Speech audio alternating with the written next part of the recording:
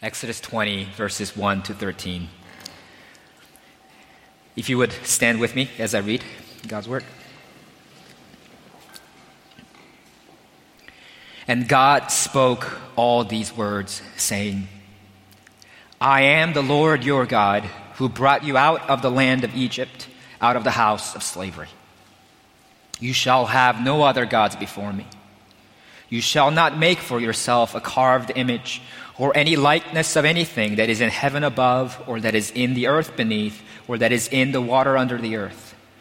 You shall not bow down to them or serve them, for I, the Lord your God, am a jealous God, visiting the iniquity of the fathers on the children to the third and fourth generation of those who hate me, but showing steadfast love to thousands of those who love me and keep my commandments. You shall not take the name of the Lord your God in vain, for the Lord will not hold him guiltless who takes his name in vain. Remember the Sabbath day to keep it holy. 6 days you shall labor and do all your work, but the seventh day is a Sabbath to the Lord your God. On it you shall not do any work, you or your son or your daughter, your male servant or your female servant, or your livestock, or the sojourner who is within your gates. For in 6 days the Lord made heaven and earth, the sea and all that is in them, and rested on the seventh day. Therefore the Lord blessed the Sabbath day and made it holy. Honor your father and your mother, that your days may be long in the land that the Lord your God is giving you. You shall not murder.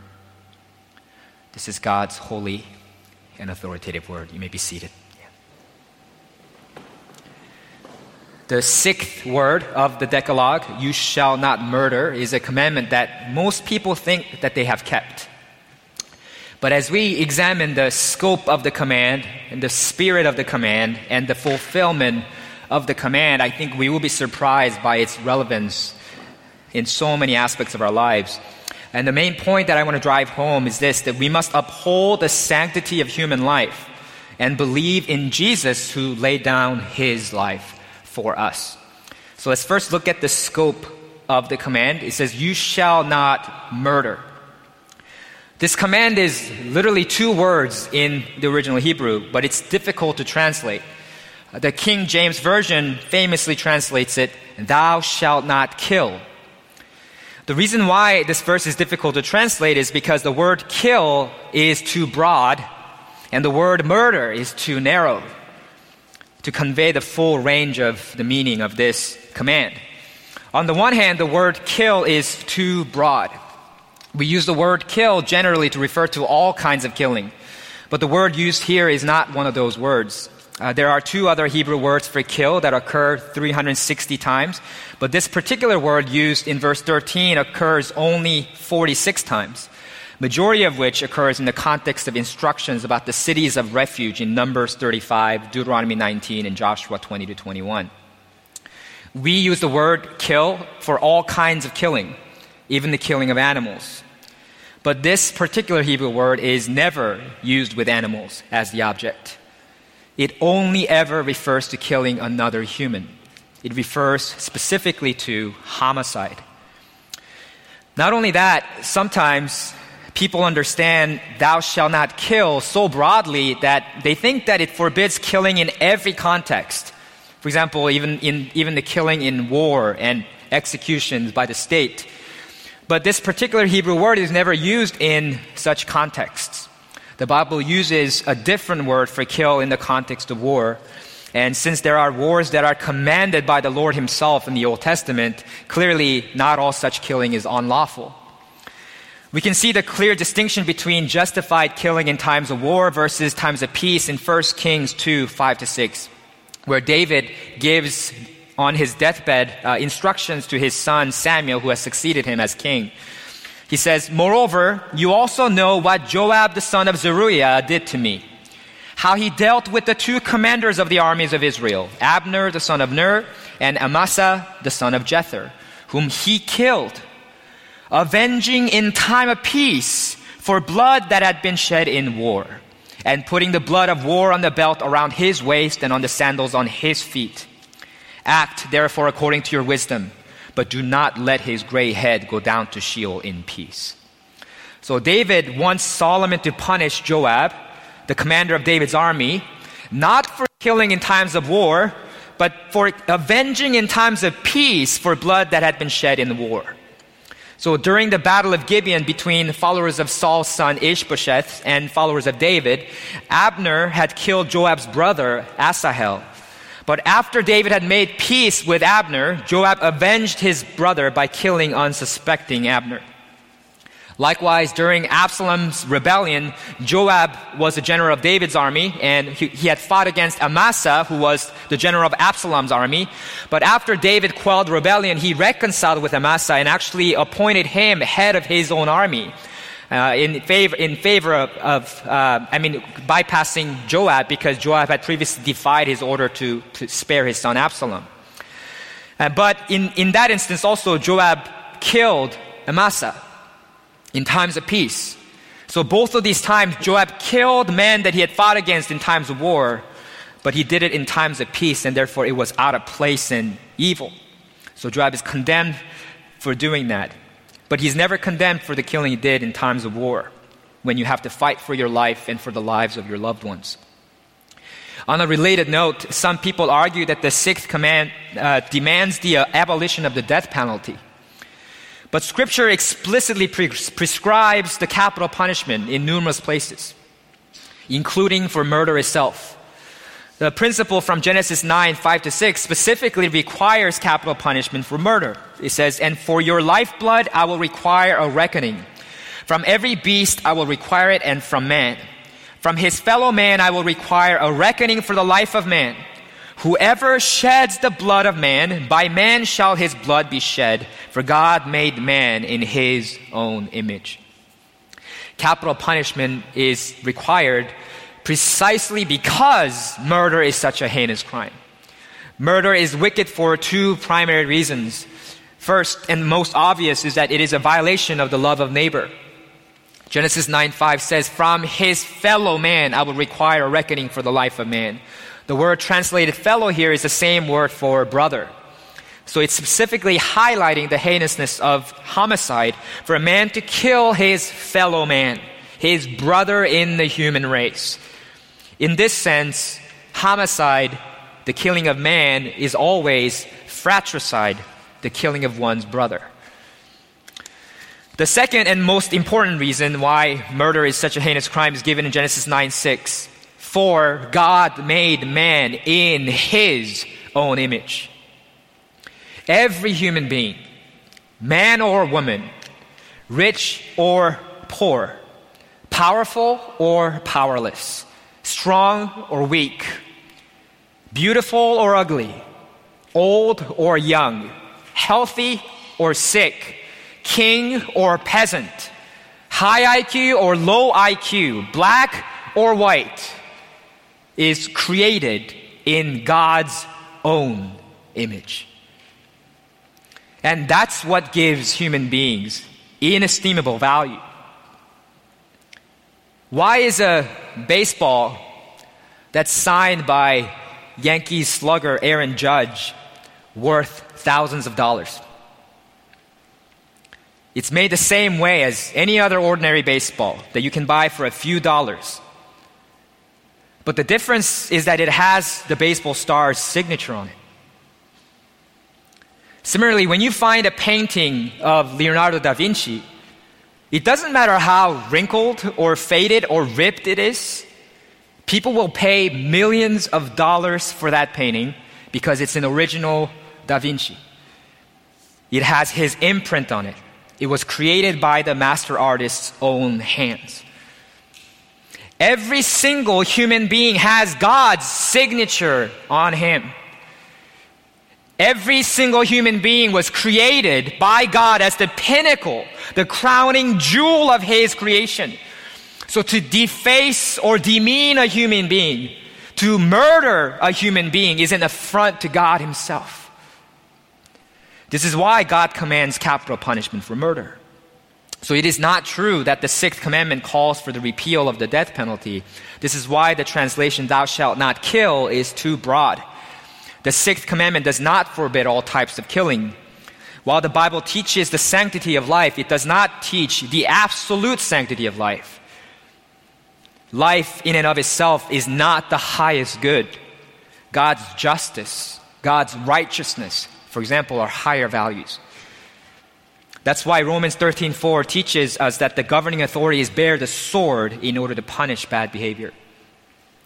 But on the other hand, if we translate the verse as murder, you shall not murder, as the English Standard Version does, that's too narrow. Murder in our language implies intent.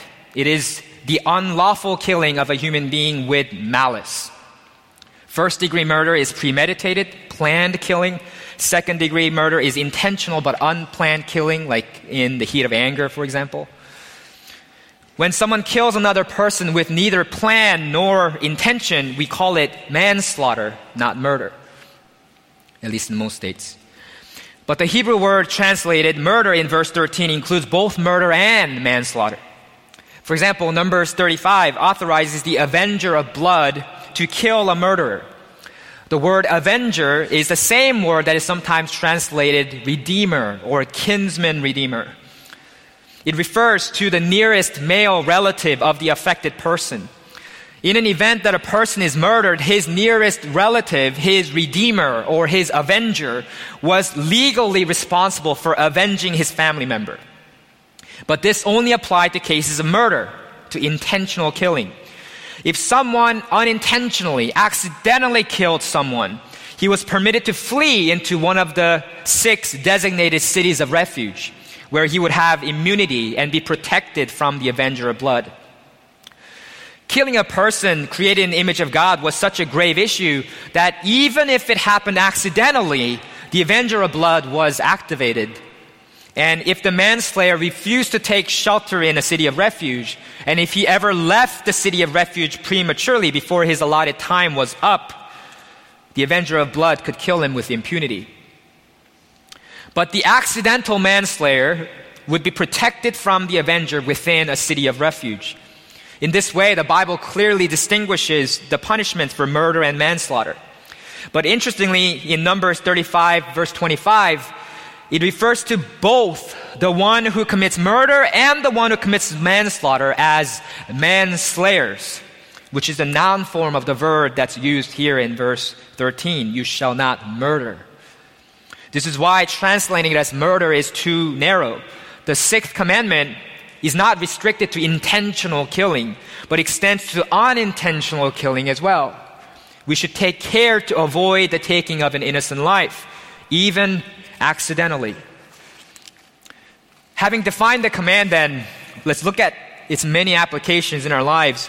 Obviously, the command forbids murder, but since it also forbids manslaughter, we must give utmost thought and care in activities that can threaten another person's life. It means we should avoid reckless, distracted, or drunk driving, because it selfishly endangers the lives of others. Vehicular homicide is the most common type of involuntary manslaughter. It means we should not start it also means that we should not start campfires in the middle of a drought season in areas with risk of wildfires. It means we need to take extreme care while hunting for sport, to not shoot at the slightest sign of movement without confirming what it actually is that you're shooting. I think this commandment is a general warning against a gun-loving, trigger-happy culture. It forbids duels, Alexander Hamilton and Aaron Burr style. And it forbids starting brawls and riots that endangers the lives of others, like the riot after the Indonesian soccer match that left 174 people dead due to a stampede yesterday. I think the 6th commandment also forbids abortion. I'm not talking about dilation and curettage, the DNC procedure. After a woman's miscarriage, of course, they need that treatment. I'm talking about aborting a baby that's alive in the womb. I want you to know that I'm not trying to take political sides. I would oppose abortion on biblical grounds, whether it's Democrats or Republicans promoting it. In fact, when it comes to politics, I'm cynical enough to believe that most politicians say and do whatever it takes to win elections. And that if the pro-life advocates were not as numerous and influential, that most Republicans would have abandoned opposing abortion long time ago. According to the Center for Disease Control, in 2020, the leading cause of death was heart disease, which claimed 696,962 lives. The second was cancer, which claimed 602,350 lives. According to the Guttmacher Institute, in 2020, the same year, there were 930,160 abortions in the United States. More than both of those two leading causes of death in the country. There were more abortions in 2020 than there were people who died from COVID, accidents, and strokes combined.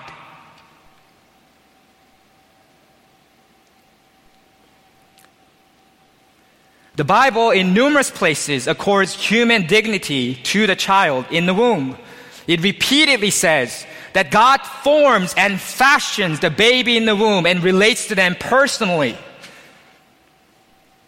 And if God relates to the babies in the womb as persons, then we have no right to kill them. Galatians 5:19-20 lists sorcery as a sin. That's not just referring to witchery or black magic. In the ancient world, sorcery referred to the use of potions and poisons and drugs. And people frequently turned to sorcerers to terminate unwanted pregnancies. Sonaris of Ephesus, 2nd century AD Greek gynecologist, used this very term, sorcery, to refer to drugs that induce abortion. That's listed in Galatians 5:19-20 as a sin. Moreover, it is theologically significant that Jesus' incarnation did not begin when he was born of the Virgin Mary, but when he was conceived by the Holy Spirit. Even though Jesus could have been incarnated as a grown man, or even as a baby and skipped his time in the womb, God in his wisdom sent his son into Mary's womb. In this way, Jesus embraced the whole of human existence from conception to death, from womb to tomb. Hebrews 2:14-17 says that in order to save us, Jesus had to be made like us in every respect, taking on flesh and blood.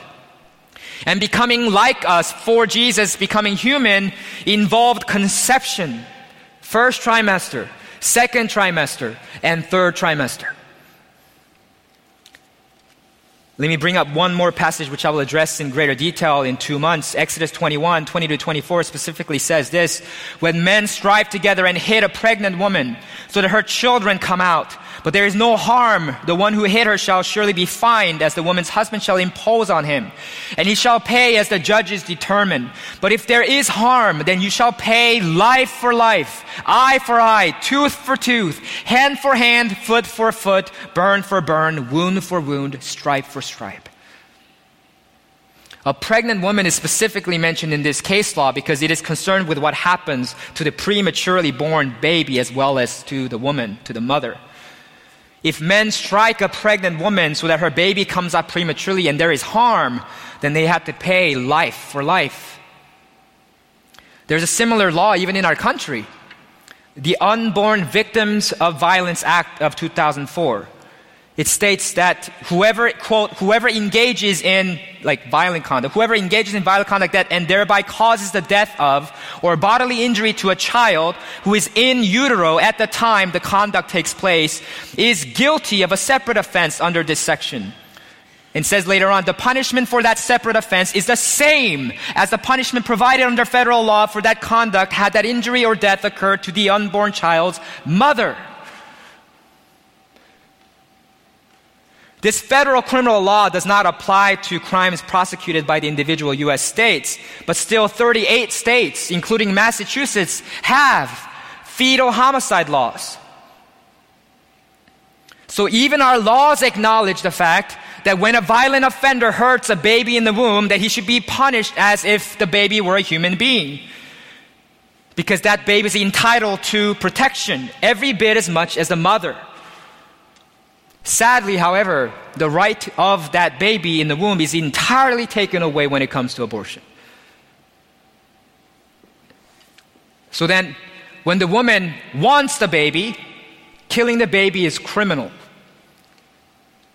But when the mother does not want the baby, killing the baby is totally legal. How's that right?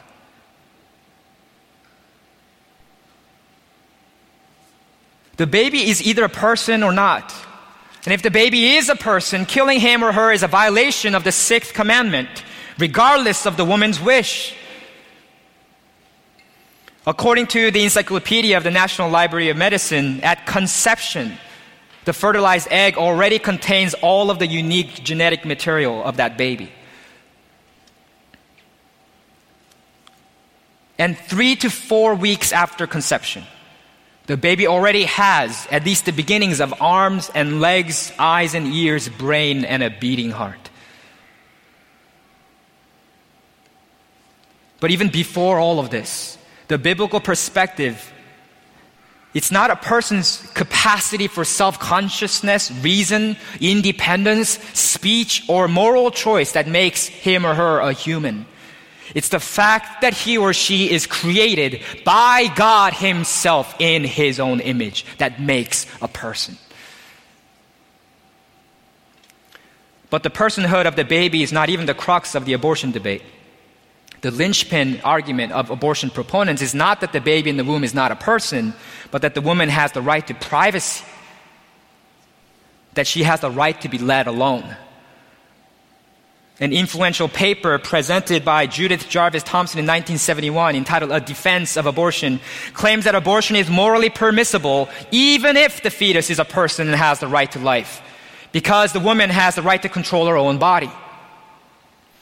In a 2008 Salon.com article, American feminist academic Camille Paglia puts it even more bluntly. Quote, "Let's take the issue of abortion rights, of which I'm a firm supporter. As an atheist and libertarian, I believe that government must stay completely out of the sphere of personal choice. Every individual has an absolute right to control his or her body." And later on in that same article, she says this, "Hence, I have always frankly admitted that abortion is murder, the extermination of the powerless by the powerful. Liberals, for the most part, have shrunk from facing the ethical consequences of their embrace of abortion, which results in the annihilation of concrete individuals and not just clumps of insensate tissue. The state, in my view, has no authority whatever to intervene in the biological processes of any woman's body."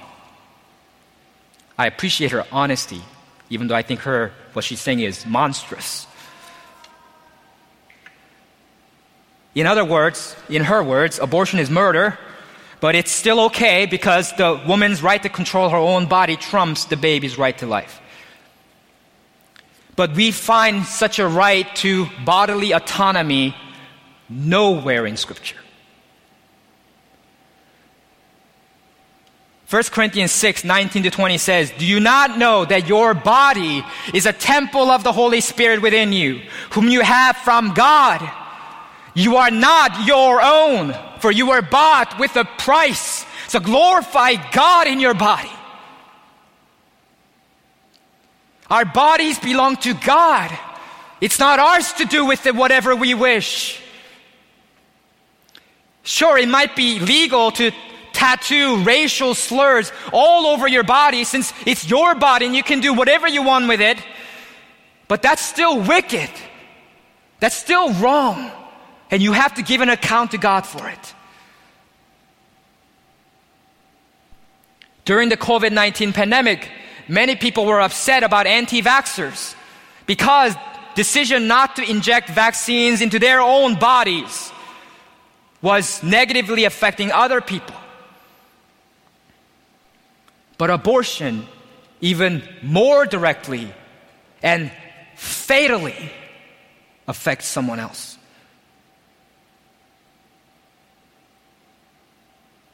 As far as I'm aware, every single church father condemned abortion as morally reprehensible. long before Roe v. Wade, and long before Dobbs versus Jackson Women's Health Organization, long before the United States Supreme Court, long before our country even existed, in every generation, churches have steadfastly opposed abortion and the exposure of infants and murder because of the sixth commandment until the 20th century.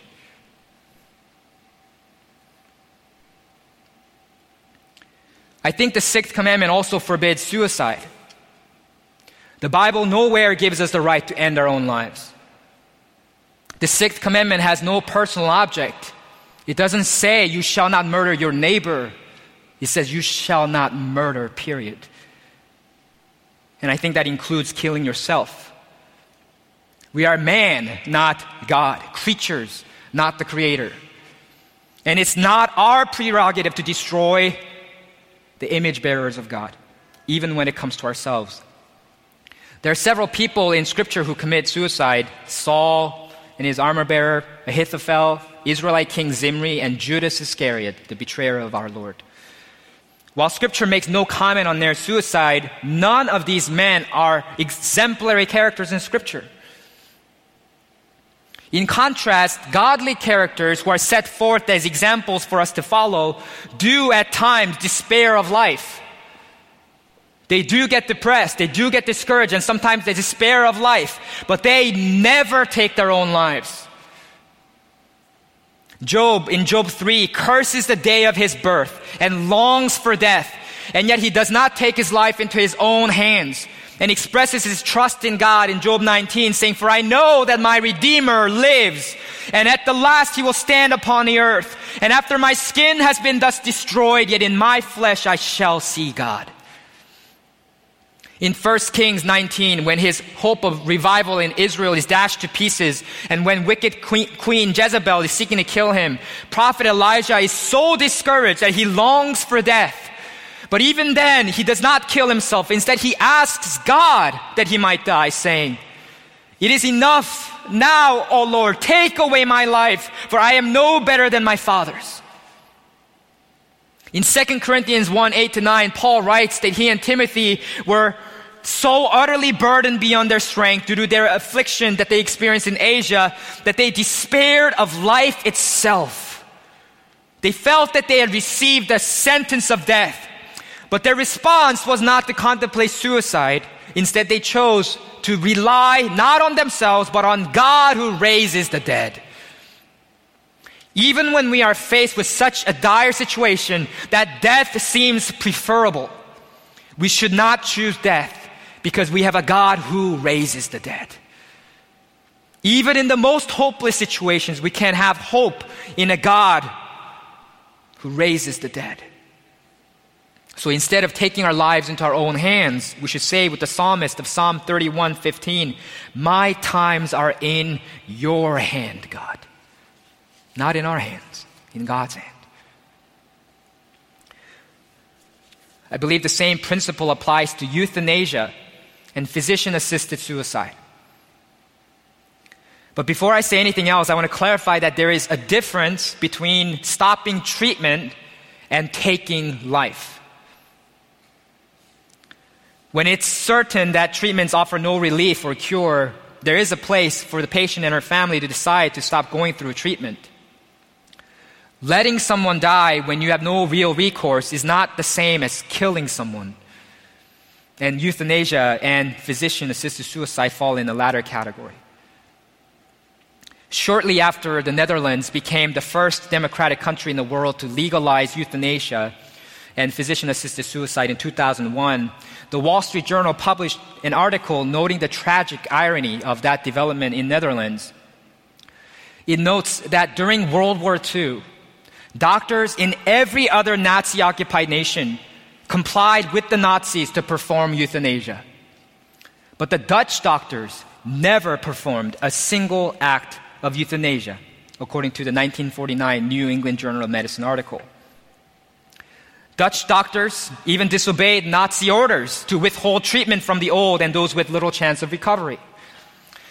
But the essayist Malcolm Muggeridge has noted it only took one generation to transform a war crime into an act of compassion.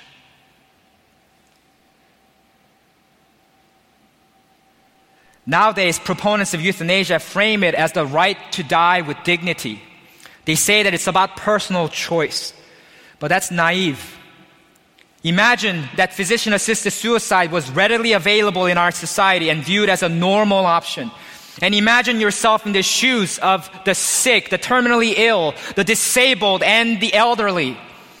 When you feel that you are a burden on your loved ones and a financial drain on our society, when insurance companies increasingly prefer to cover cheap, death-inducing drugs over the more costly, life-saving treatments, when society views you as a nuisance and you feel selfish for insisting to continue living despite your decreasing quality of life, do you really think that you will not feel pressure to choose death?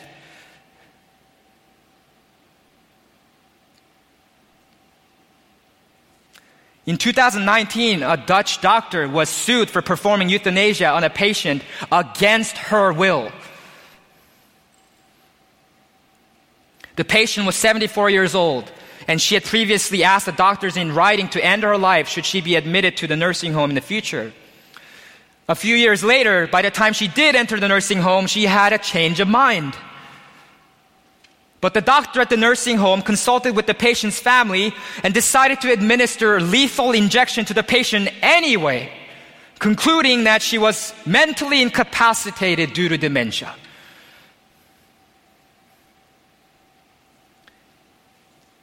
So this doctor killed the elderly woman in spite of her active protesting, based on her written consent from years ago. Shockingly, the doctor was acquitted.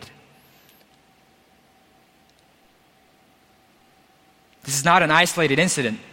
The paper entitled First Do No Harm, written by Raphael Cohen Almagor and published in the Journal of Medical Ethics, observes that in Belgium, another country where euthanasia has been legal for a long time, there are over 1,000 cases per year where patients are euthanized without their explicit consent.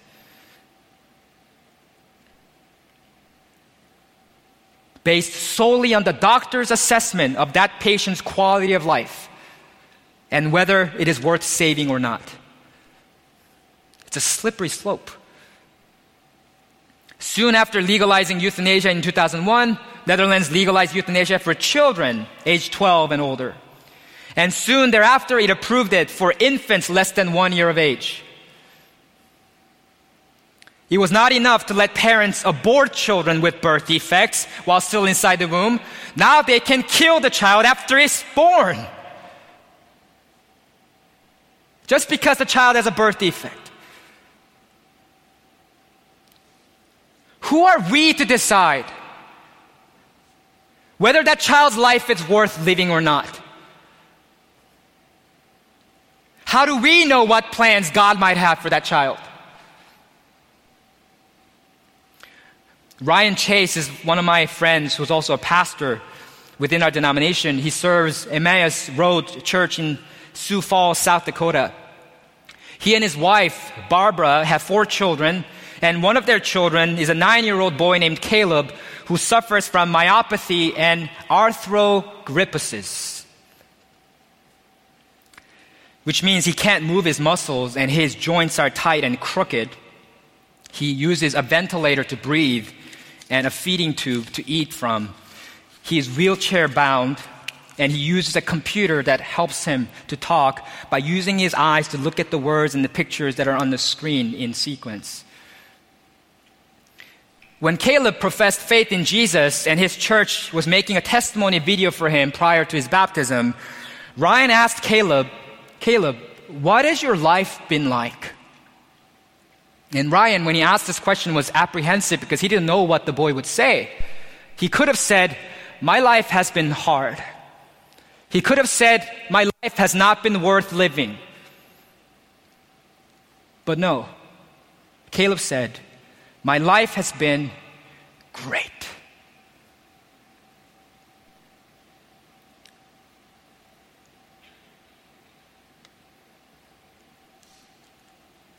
Who are we to decide whether someone's life is worth living or not?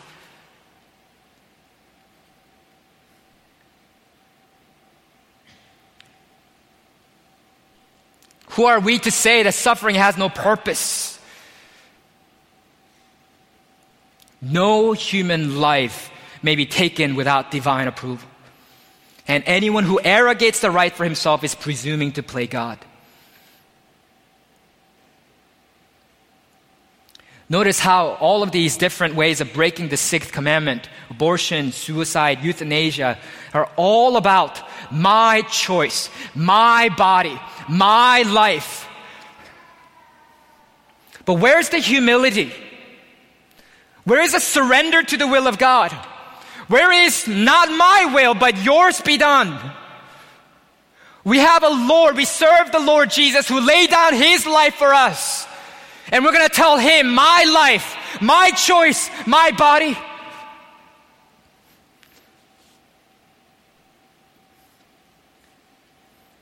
I have another pastor friend, Tim Shorey, who is languishing with incurable cancer right now.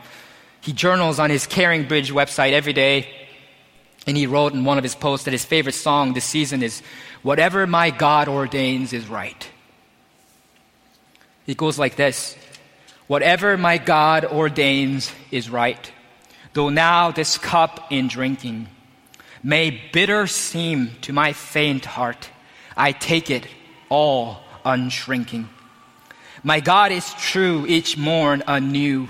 Sweet comfort yet shall fill my heart, and pain and sorrow shall depart. Whatever my God ordains is right. Here shall my stand be taken. Though sorrow, need, or death be mine, yet am I not forsaken. My Father's care is round me there. He holds me that I shall not fall, and so to him I leave it all. It's beautiful. Maybe Christians have a worldly perspective on all of these issues because they've lost sight of the eternal weight of glory beyond all comparison that awaits them.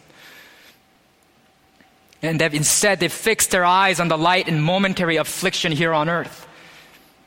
I wonder how many people have chosen euthanasia or physician-assisted suicide to be spared what is comparably a light and momentary affliction here, only to be cast into damnation and eternal death.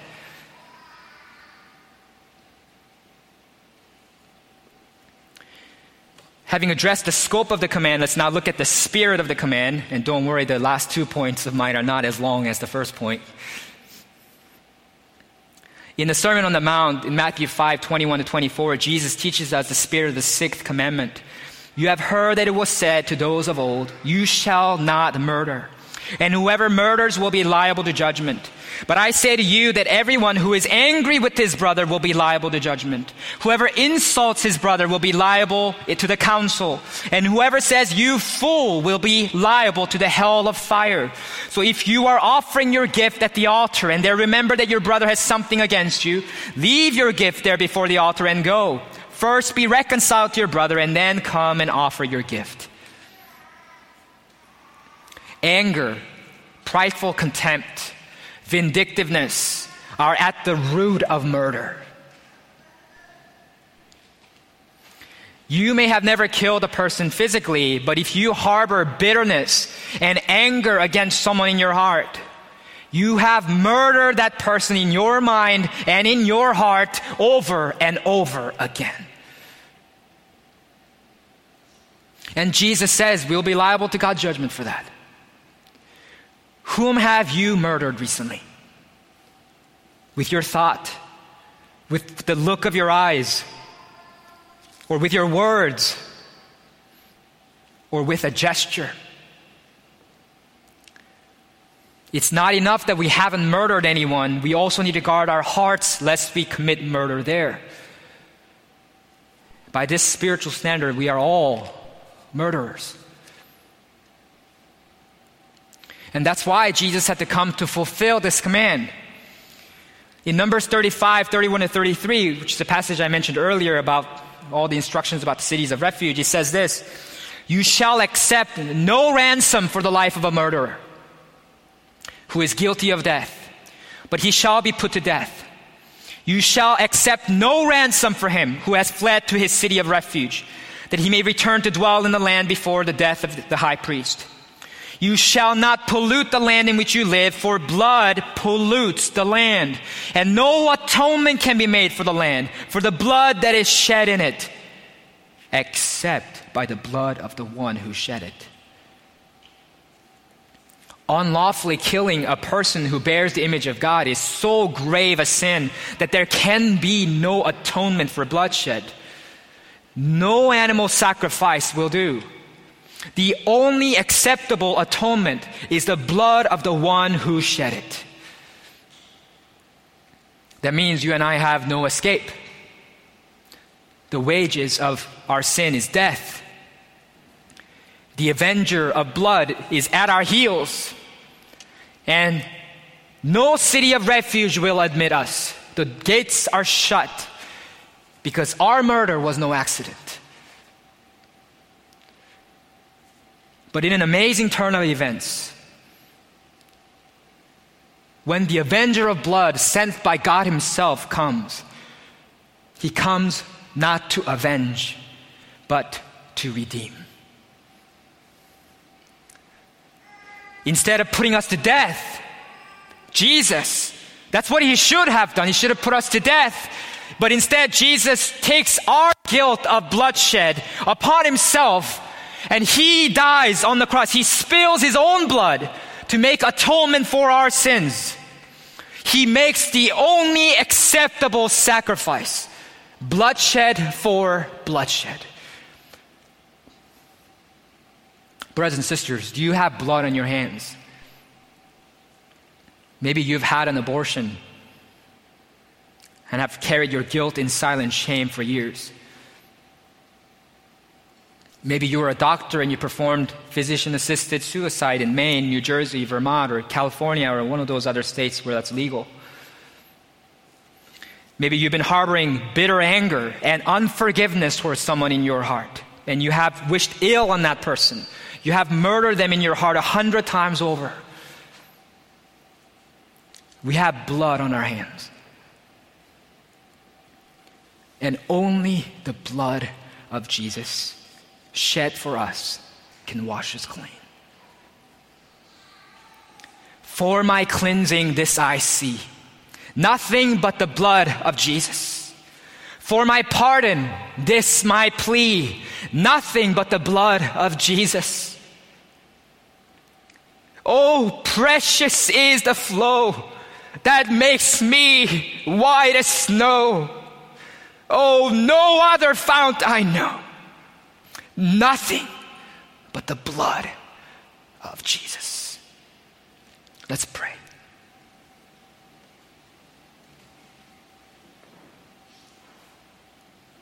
Father, we confess that we are stained by our own sins, that we have blood on our hands. Lord, thank you for sending our Redeemer of blood. Thank you for the blood of Jesus spilled for our cleansing. Thank you for washing us, declaring us righteous. We owe you everything. Our lives, our choices, our bodies, our children, our future. They all belong to you, Lord.